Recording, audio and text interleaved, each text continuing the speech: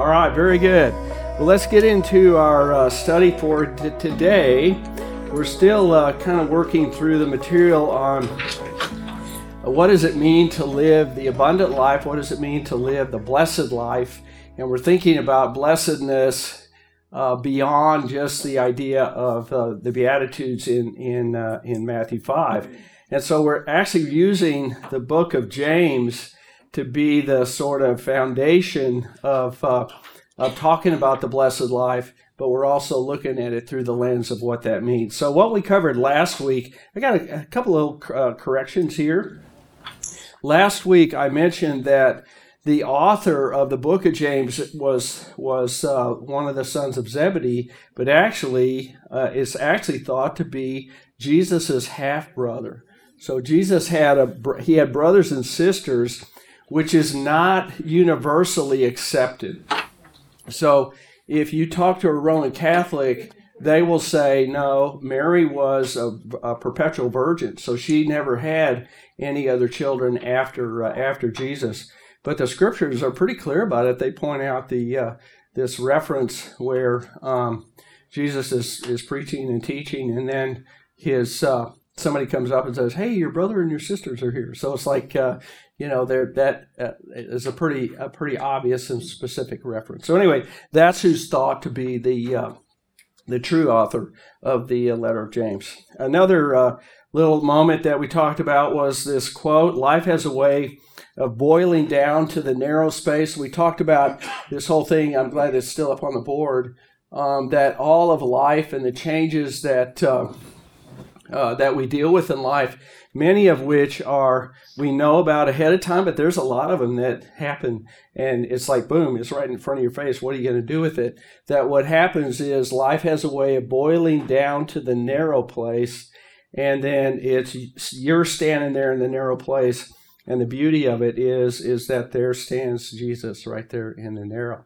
And that's what it's really the presence of Christ that allows us to go through life, or enables us to go through life with perseverance. And that's one of the aspects of this blessed life that we have. Perseverance, or another way of looking at perseverance, and somebody brought this to my mind, or brought this to my attention after class last week, is that another way to think about perseverance is being preserved. It's a good difference. It really is a good difference to think about. Is that when you think about persevering, that usually the emphasis is on whatever you have to do in order to stay strong, right? Whatever you have to do to be the one who is resilient, the one who's bouncing back, the one who is not crushed by whatever it is that has happened to you. But when you put in the passive tense, which is being preserved, then it really gets to the heart of the idea that it's really God's strength, and it's God who's doing that in us. It's not really something that we are doing ourselves. So I really like that if you think of perseverance or being preserved is an act of God's grace on us, and it's not something that we could muster on our own. Now, we can derail it, and that's the other part of it, is that the sense of our free will and the fact that we have this difficulty with pride. Oftentimes we say, well, I can do this myself. I don't need what God has to offer. And so then we get crushed, of course. But it's really God's grace in us and upon us that is that which preserves us. And I thought to myself, where have I seen that before? And so I went back in the Catechism of all places. And in how many of you remember the Catechism? Do you have? Okay, some of you remember it. Oh, this is so good. Oh, and then how many of you had the blue Catechism? The blue Catechism. They don't have the blue Catechism anymore. They have the what color is that color? Maroon. Yeah, I went through it. I thought I'm going to go back to the old Catechism. That was way better. And I don't know what they had before that. Maybe it was in German, I suppose. But anyway, the meaning meaning of the first article of the Apostles' Creed uses the phrase that he guards and protects us from all evil. That's what this is, right? That's that preserving that God does is not something that we have the strength to do. We probably have the strength to do it for like 2 seconds, but God can do it throughout your whole life, and that's the beauty of that. Then we talked about sideways gazing. Remember this? He talked about that in James, this double-minded person who's not spending enough time or enough energy looking toward God, thinking about God, but instead looking back and forth at what's happening in other people's lives, and then comparing what's happening in other people's lives to what's happening in his or own life. And so what happens is that gazing inevitably results in a kind of prideful comparing ourselves to others. So it's either the result of it is that we look around at other people or other situations and we are filled with envy because they have more than we do. That's one outcome that we often will lead to. Or the feeling that we have it better than other people and that somehow then that makes us better than others. And so you can see where the sideways gazing, the double-minded person, as James talks about, can lead to nothing good.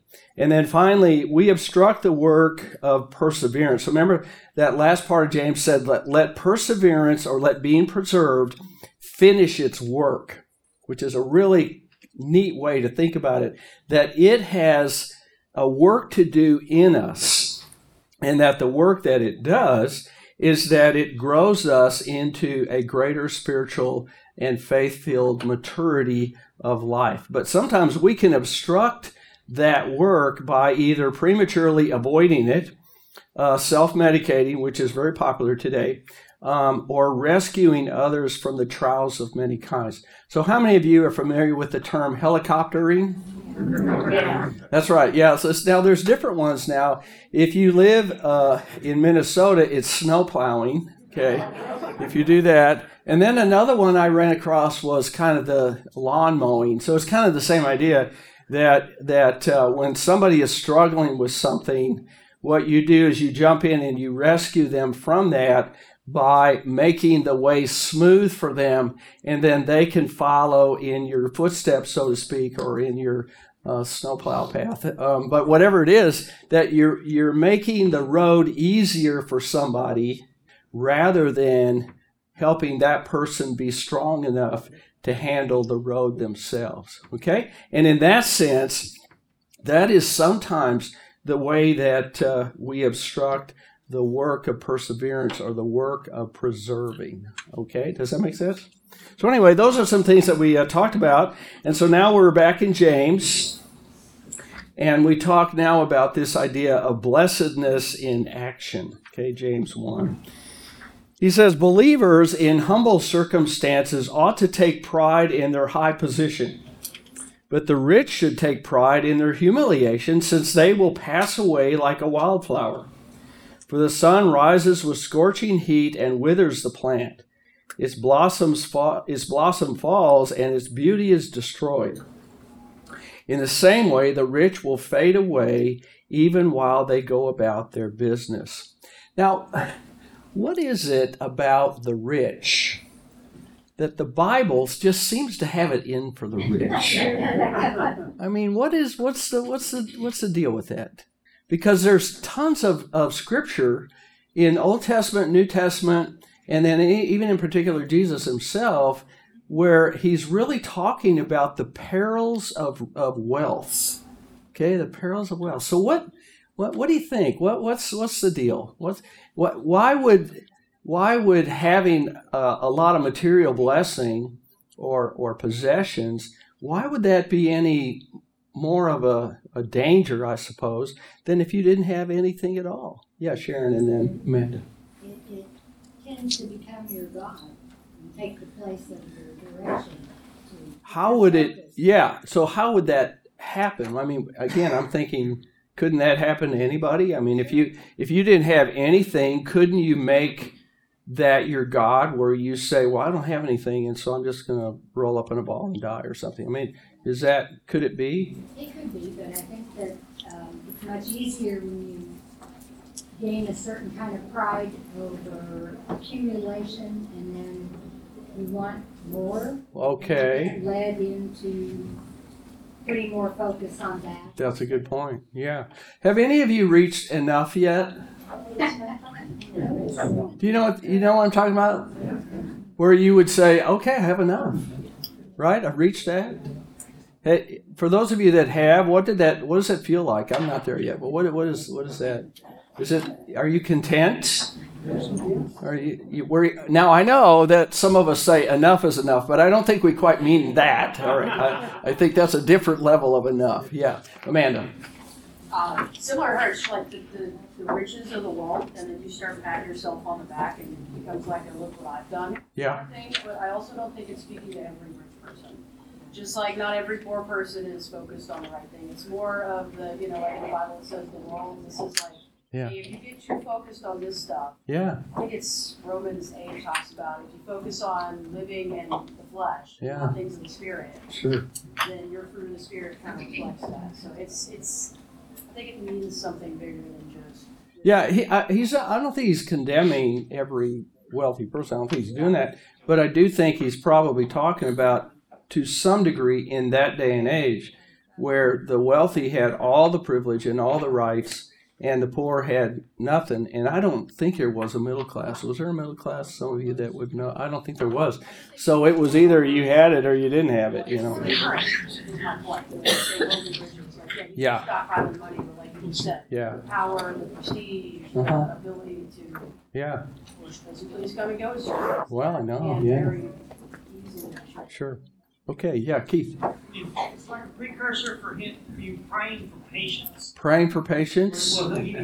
We don't do that in this class, by the way. We don't pray for patience.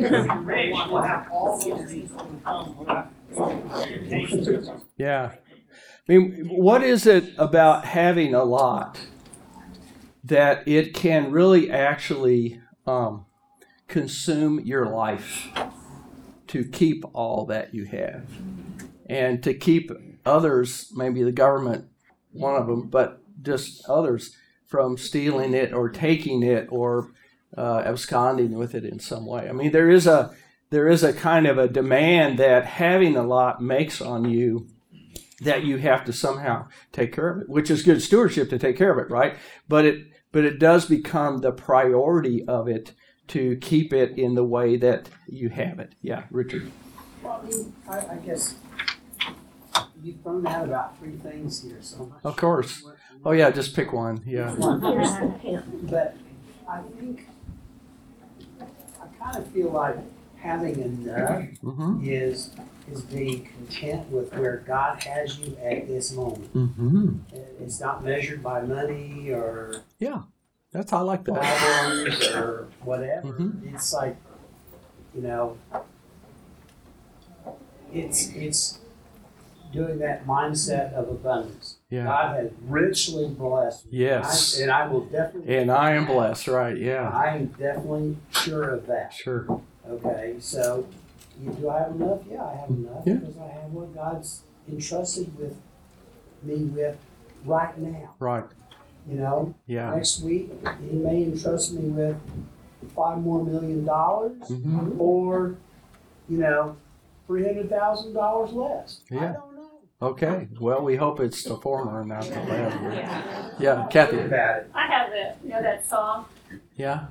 Lord, it's hard to be humble when you're perfect in every way. Oh, I know that one. I love that song. I when people, you got to be careful. Yeah. Have this abundance. Yeah. It becomes like what I have. Yeah. Opposed to thank you for letting us be in this circumstance. I think that happens with people. Not everybody. When they start acquiring things, they begin to like, I did this all by myself. It's easy to go there. Sure is. Yeah. We probably had help along the way, but then they forget it. I think it's pride. That's what I would call it. I think the other aspect of that is how much easier it is to be selfish with it, to not be generous. When you think of it as something that you own, that you have on your own acquired, right? That as opposed to a gift from God, then it's easy to be more possessive of it and not think of it as that maybe part of why God blessed me with it is so that then I can be a blessing to somebody else in a proportionate way. So, lots of good things to think about. Okay, one more, Eddie, and then we'll move on. Well, Susan Lawrence behind us said, reach out differently. Uh-huh.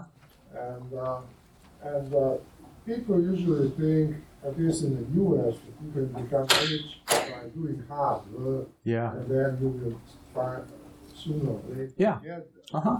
But throughout history, most people were thinking that the rich are basically using other people, exploiting other people, or to get there. using their special privileges like the Sun King or whatever position they have. Yeah. And that's the way they became rich. Mm-hmm. So, and the other aspect is that being rich is most of the time is corrupting.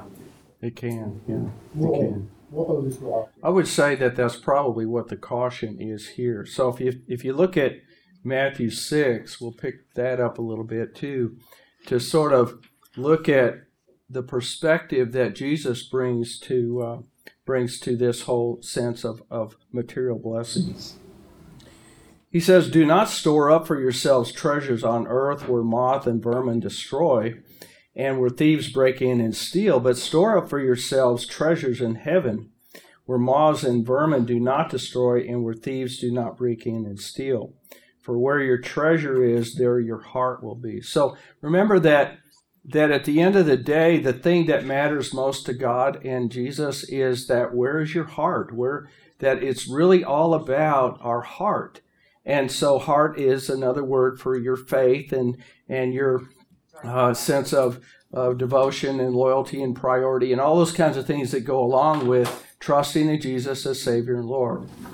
That's the bottom line as far as God is concerned. Because at the end of the day, when we're standing before the judgment seat of Christ and the separation takes place in terms of sheep and goats, it's on the basis of your faith and trust in Jesus, not on the basis of how wealthy you were or even how poor you were. It's not going to be based on what the world says is the way that we divide people, the way that we celebrate people, the way that we notice people.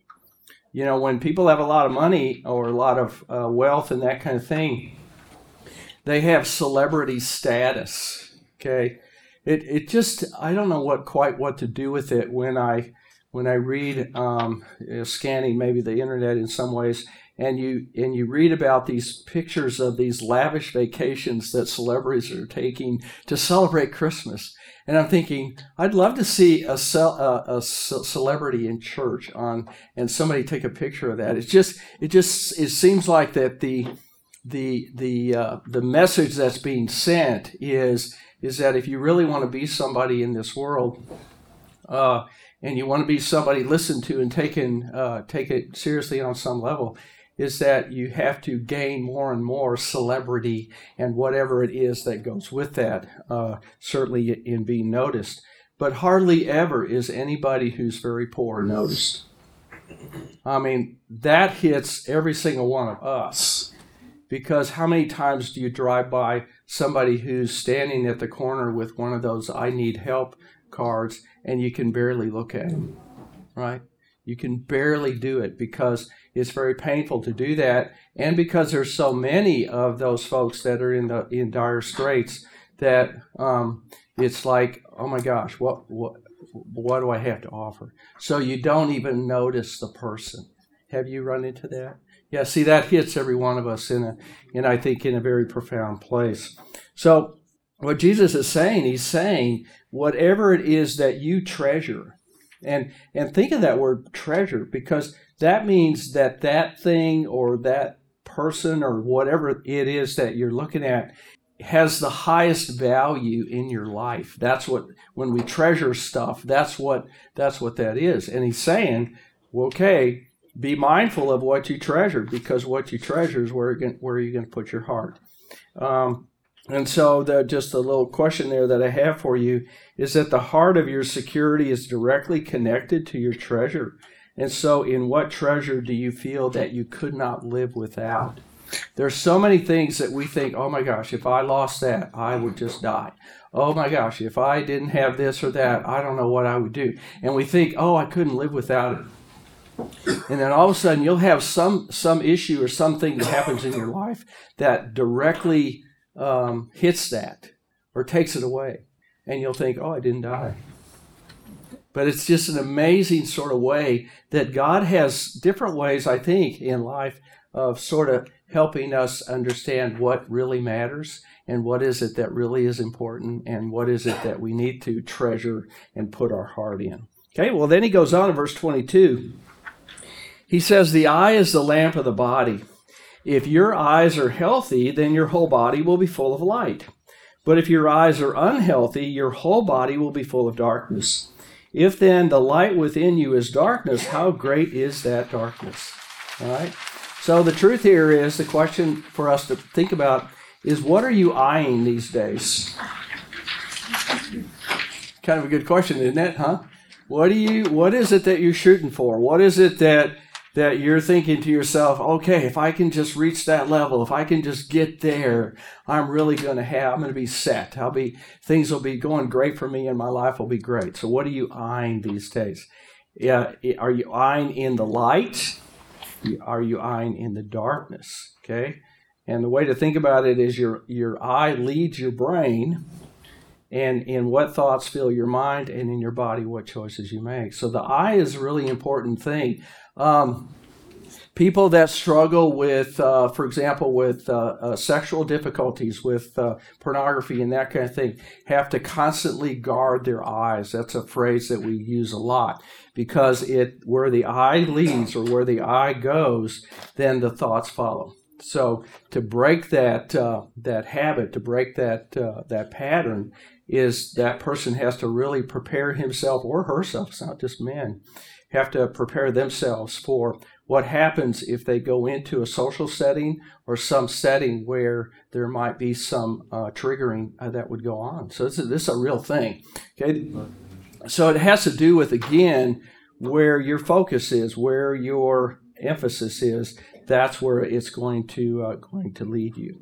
He says, no one can serve two masters. Either you will hate the one and love the other, or you will be devoted to the one and despise the other. You cannot serve both God and mammon. So what mammon is the spirit of devotion to the acquiring of and the retaining of material possession. That's what mammon is about. Okay? And so both God and mammon demand exclusive attention. The difference is that mammon promises security, but it can't deliver. Ultimately, worry is its gift because it breeds a focus on scarcity. When a person gives their life over to that, what their life is totally about is the acquisition of security based on material blessings, it'll never be enough. Because that basic insecurity that we all have inside of us of, is it enough, will eventually rise up within us. Yeah, Max. So don't you think our culture and society breeds that in us from the time, we're kids and we're going through education, achieve more, get to the college of your choice, go to Harvard or whatever, Not anymore, by the way. Sorry, gotta replace that name. Stanford, I don't know. Yeah, sure. A&M. Oh, there you go. Hey, front row here. You got a few votes up here. Yeah. But and then there we are in that trap, that we think we're betraying ourselves and our families if we don't achieve that. Yeah. Well, I think that part of it too is that when you get out in the workforce, and this can happen in church workforce or as well as like other workforce, is that the thought is that if you work longer and harder, then you'll be rewarded in whatever way that people want to reward you, or what is ever the corporate sort of scale for reward. But the problem is that the higher you go, so to speak, and those of you that have been in corporate world know this too, is the higher the level you go, the more is expected from you. And that means that somewhere, somebody or some entity in your life is probably going to have to take a back seat to whatever it is that you want. So there's a lot of guys that I've talked to, younger guys over the years, that when they got out of college, they went immediately into workforce, and they were on a trajectory to take them to whatever the C level was or whatever the level was that they wanted to achieve, not thinking about the price tag that the toll that it takes on you relationally. But they were okay with doing it because they were single and they were unattached. Well, then they met somebody and they got engaged or got married, and so then you have a family. Well, you're still on that trajectory, and you're still thinking, I got to get there. And what they discovered the hard way was that their business didn't care about them.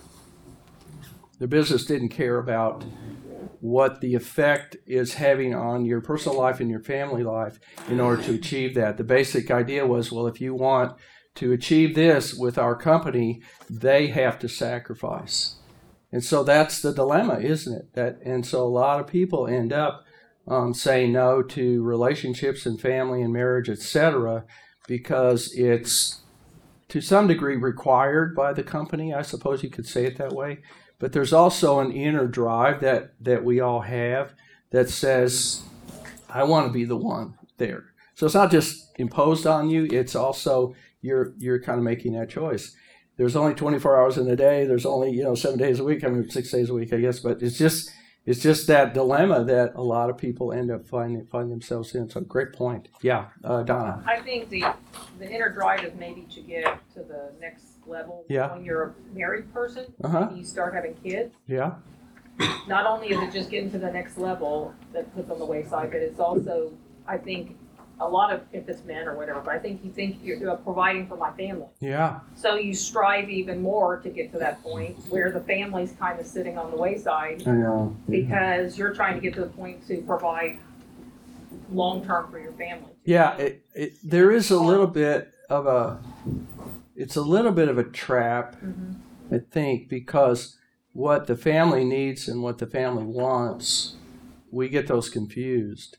And as a parent, I mean, who wants to be the parent that didn't pull the rabbit out of the hat for their kids on Christmas? It's just, but that, again, most of that is that sideways thinking, isn't it? You think in terms of, well, what's the guy next door to me doing, and what's the family down the street doing? And then after Christmas, all their kids are out in the street playing with their new stuff, and your kid gets the rock in the sack, so to speak. So, yeah, I mean, they're talking about peer pressure. Boy, there it really is. Yeah, Eddie. This no one can serve two masters does not only apply to God and mammon, money, but also the choice between God and no God. Between God and no God?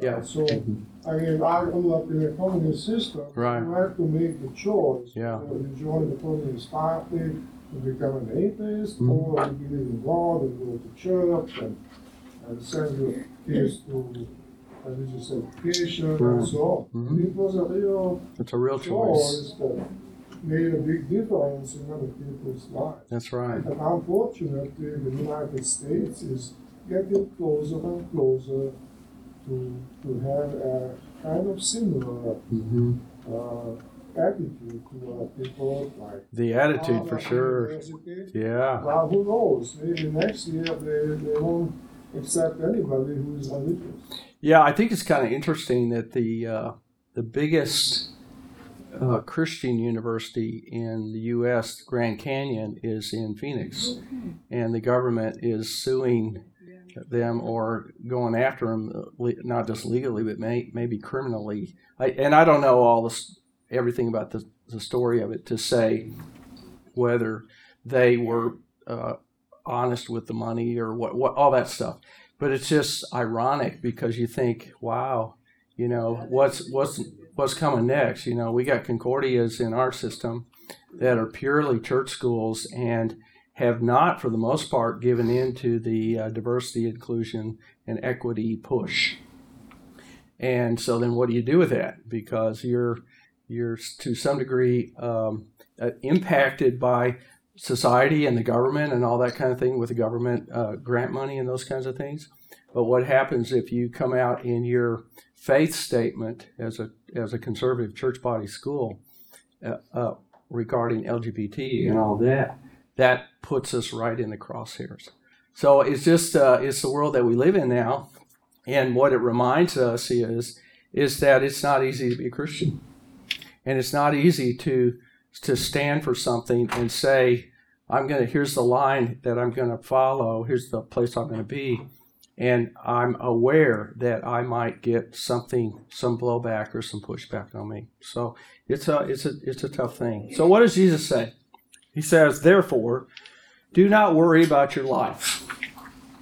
Well, that is easy for him to say, He is like the Son of God. I mean, really? Hello. Okay. Yeah, although. Yeah, that's right. He had some things to worry about later on, didn't he? Yeah. Do not worry about your life, what you will eat or drink, or your body, or what you will wear, or what you will drive, or where you will live, or the kind of toys you have in your kitchen, or the fun you have on vacation. Okay? Is not life more than food, the body more than clothes? There's the question. That is the question. Is not life more than fill in the blank? Maybe life is more than security. Maybe life is more than being safe. Maybe life is more than having everybody like you. Maybe life is way more than that, Jesus says. But seek first, and by the way, those of you that have something to write with, if you'll put after the word seek, put the suffix ing. For those of you that are grammar nerds, that's what this one says. But seeking first his kingdom and his righteousness, and all these things will be given to you as well. Therefore, do not worry about tomorrow, for tomorrow will worry about itself. Just worry about today. Okay, that's all he's saying. Yeah. Seeking. Now, what seeking means is that to seek his kingdom and righteousness is not a one-shot deal. It's a daily thing. That's the pursuit of your life. That the pursuit of your life is to grow closer to God in Jesus, of course, to be in his word, to be having that be the lens through which you look at life and you make sense of what goes on around you. And that's why we keep in this theme of blessedness, is that blessedness is the condition in which you live. It's not checking all the boxes in terms of things happening to you. It's not a list of, okay, here's the list, and because you're blessed, here's all the things that you can count on. It isn't that. Because you might have none of those things. But what you have is a relationship of faith in Jesus as your Savior and Lord, that at the end of your life and at the end of the history of the world, we will spend eternity with him in heaven. That's life. Now, would we like some of the gravy now instead of just having to wait for it at the end? Wouldn't that be great? It'd be wonderful. We'd love it that way. The more gravy you have, the more you can share gravy with others. Even if you don't agree that the only kind of gravy you should have on chicken fried steak is white gravy. Even if you don't think that, right? There's hope for you yet. But the point is that the more that you do have as a result of the blessedness that you are in, you can be that blessing to somebody else. That's the beauty of that. Okay? So he says, go back to James. He says, blessed is the one who perseveres or is preserved. I'm going to use that interchangeably. Blessed is the one who perseveres under trial, because having stood the test, that person will receive the crown of life that the Lord has promised to those who love him. That's looking ahead to what? Yeah, it's looking to heaven. But it's also saying that because heaven is the thing out there that is our assurance, that makes a difference for us today. That's why today, if you're in the trial, you can still trust that God is with you, that God still is loving you, and that you are that blessed person. Okay? I think a while back, can't remember how far back it was, I threw a German word out to you. This is the one German word I know. Well, I know some bad German words, but I'm not going to share those with you. But there's a German word that Luther used quite a bit, and this is the word. If you want to impress your neighbors sometime, then it's almost like it's anfechtung. You could almost sneeze and say it, all right? It's like that word, all right? So what anfechtung is a particular kind of temptation that the devil throws our way when we are in the midst of this. So it's when you're in the midst of the trials of life, there is a unique, specific kind of temptation that the devil throws our way, that it doesn't mean that he doesn't do it any other time, but it's that we have to be particularly mindful of when we're in the trials of life. And one of the aspects of anfechtung is that that's when we are most susceptible to believing the lies that the devil tells us. Because remember what the Bible says about the devil, he is a liar and he is the father of lies. So he is like the ultimate inventor. You know, he could probably be a marketing agent. He probably could be that because he paints the picture of something that is so terrible under the surface, but looks so sweet on the surface that we would be susceptible to going after it, right? And so that's the nature of anfechtung. So an example of a lie that the devil might tell us, and that sounds awfully good to us because it's like, hello, that makes perfect sense. When we're in this, would be that, well, you know, God doesn't really love you. Because if he did, he wouldn't let these things happen to you. And in fact, if you check out your heathen neighbors who never go to church, you always drive by them on Sunday morning, then they're out there drinking coffee on their front porch and that sort of thing. They don't have the same kind of problems you do. They don't have the same kind of issues that you do.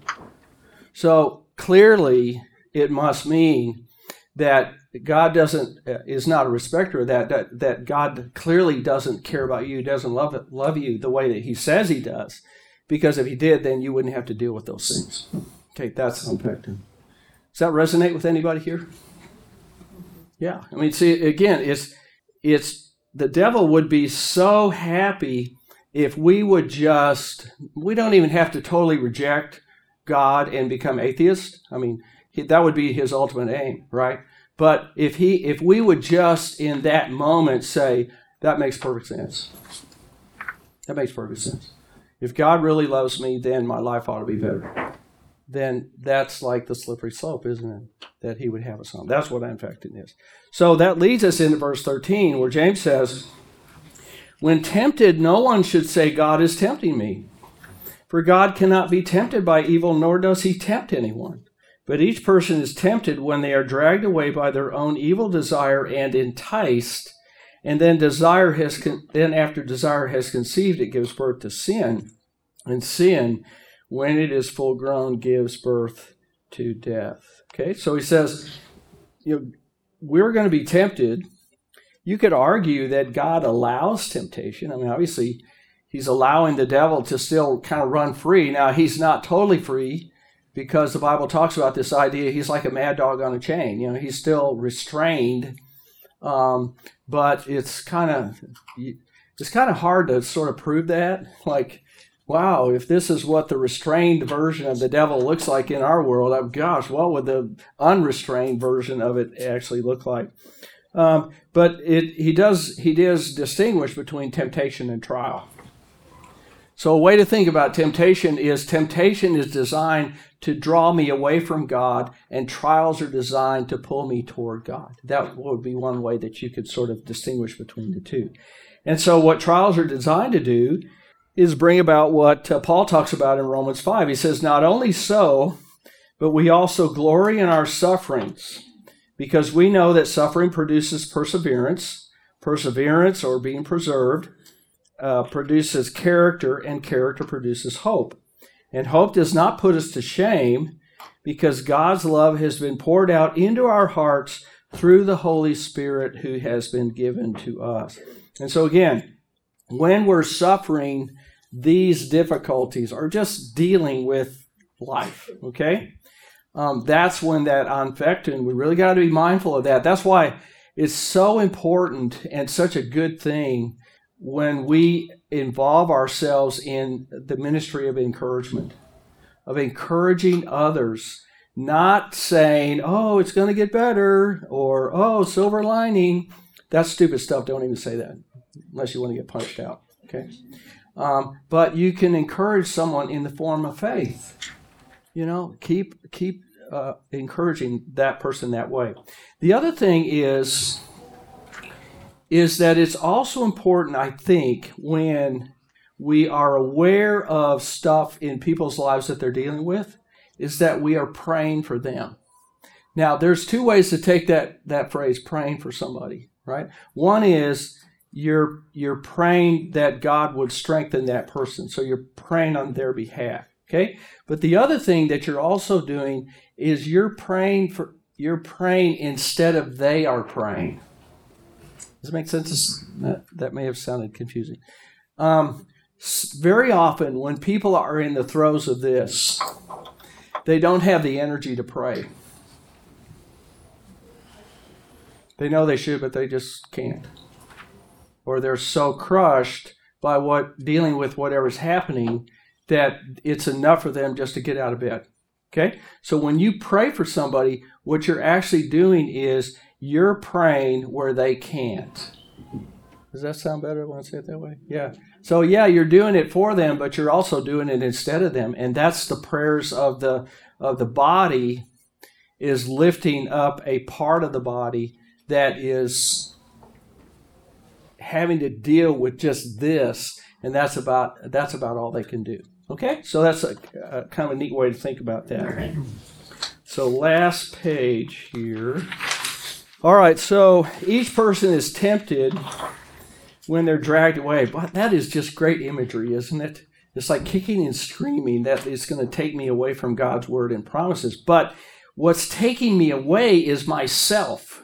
That's my own evil desire. So there's that part of me within that says, oh, I don't want to go that way. And the other part says, oh, yes, you do. And so then there's like this, good angel, bad angel on your shoulder, so to speak. But what happens is that the evil desire in us seeks to justify whatever the thing is that we're doing when we give in to the temptation. So I just mentioned a few common justifications here. Maybe you've heard other people say these. I'm sure you never said them yourself. They had it coming. How about that one? If you had a brother, then you know instantly what these are, right? He started it. How about that one? Yeah. Just think of the good you can do if only, right? That's a great way to justify doing some bad thing. One little taste won't hurt. Look how far you've come.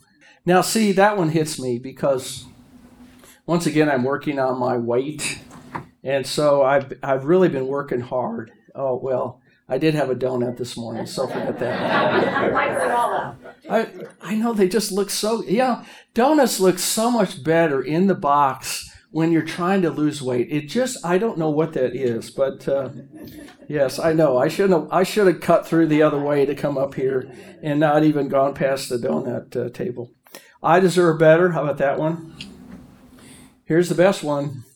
Nobody will know, right? Any others? Can you think of any others that maybe you have heard others use? Yes, Austin. Well, I've been good at this. So Oh, very good. That's a good one. All right, Eddie? Other people do. Other people do it? Oh, that's a good one. Yeah. Anybody else hear a different one that you heard? Yeah, not that you would have to admit to any of these yourselves. Okay, all right. So then he says, and so you can see a progression here. If it's untamed or if it's uncurbed in some way, then what happens is that evil desire has conceived. If nothing stops it, then it gives birth to sin. And then if you don't stop that sin, then what happens is it gives birth to death. And so giving into the temptation, there is a progression to it. It's not like we're unaffected. So he's saying we got to bring our A game. If I can't catch myself in it, then I need somebody else to help catch me in it. Now, that person is taking a big chance if they come and point out my sin to me. Why are they taking a big chance? Yeah, I'm not likely to say thank you, right? Okay? I'm not likely to. In fact, I might push back on you, and that's what we see going on in the world. But we see that, frankly, going on in our day-to-day relationships with each other, too. Okay? So to be mindful of that, again, is that all of that fits together in this whole idea of blessedness, that people that have blessedness, that are in a state of blessedness, this happens to all of us. But the difference is that we know that God has not abandoned us. God is still with us, that he is still blessing us to be a blessing to others. And that's the message for today. Okay, any closing thoughts before we end? All right, very good. Let's close with prayer. Heavenly Father, thank you for our time together today. Thank you for reminding us and reinforcing in us this idea that we're blessed. We already are blessed. That comes by virtue of a relationship with you and what you've given to us in your Son, Jesus. Help us not take that for granted. Help us not just assume that, okay, we're strong, we're good, we can make it in the world, because the world is going after us. And in particular, Satan has a particular interest in drawing us away from you. So help us be there for each other. Help us to stay in the Word and in the sacrament. Help us to not take that for granted. And then each and every day to celebrate with ourselves and with each other the joy we have in you and the joy we look forward to in heaven. Watch over us this week, dear Lord. Be with us until we meet again. In Jesus' name, amen.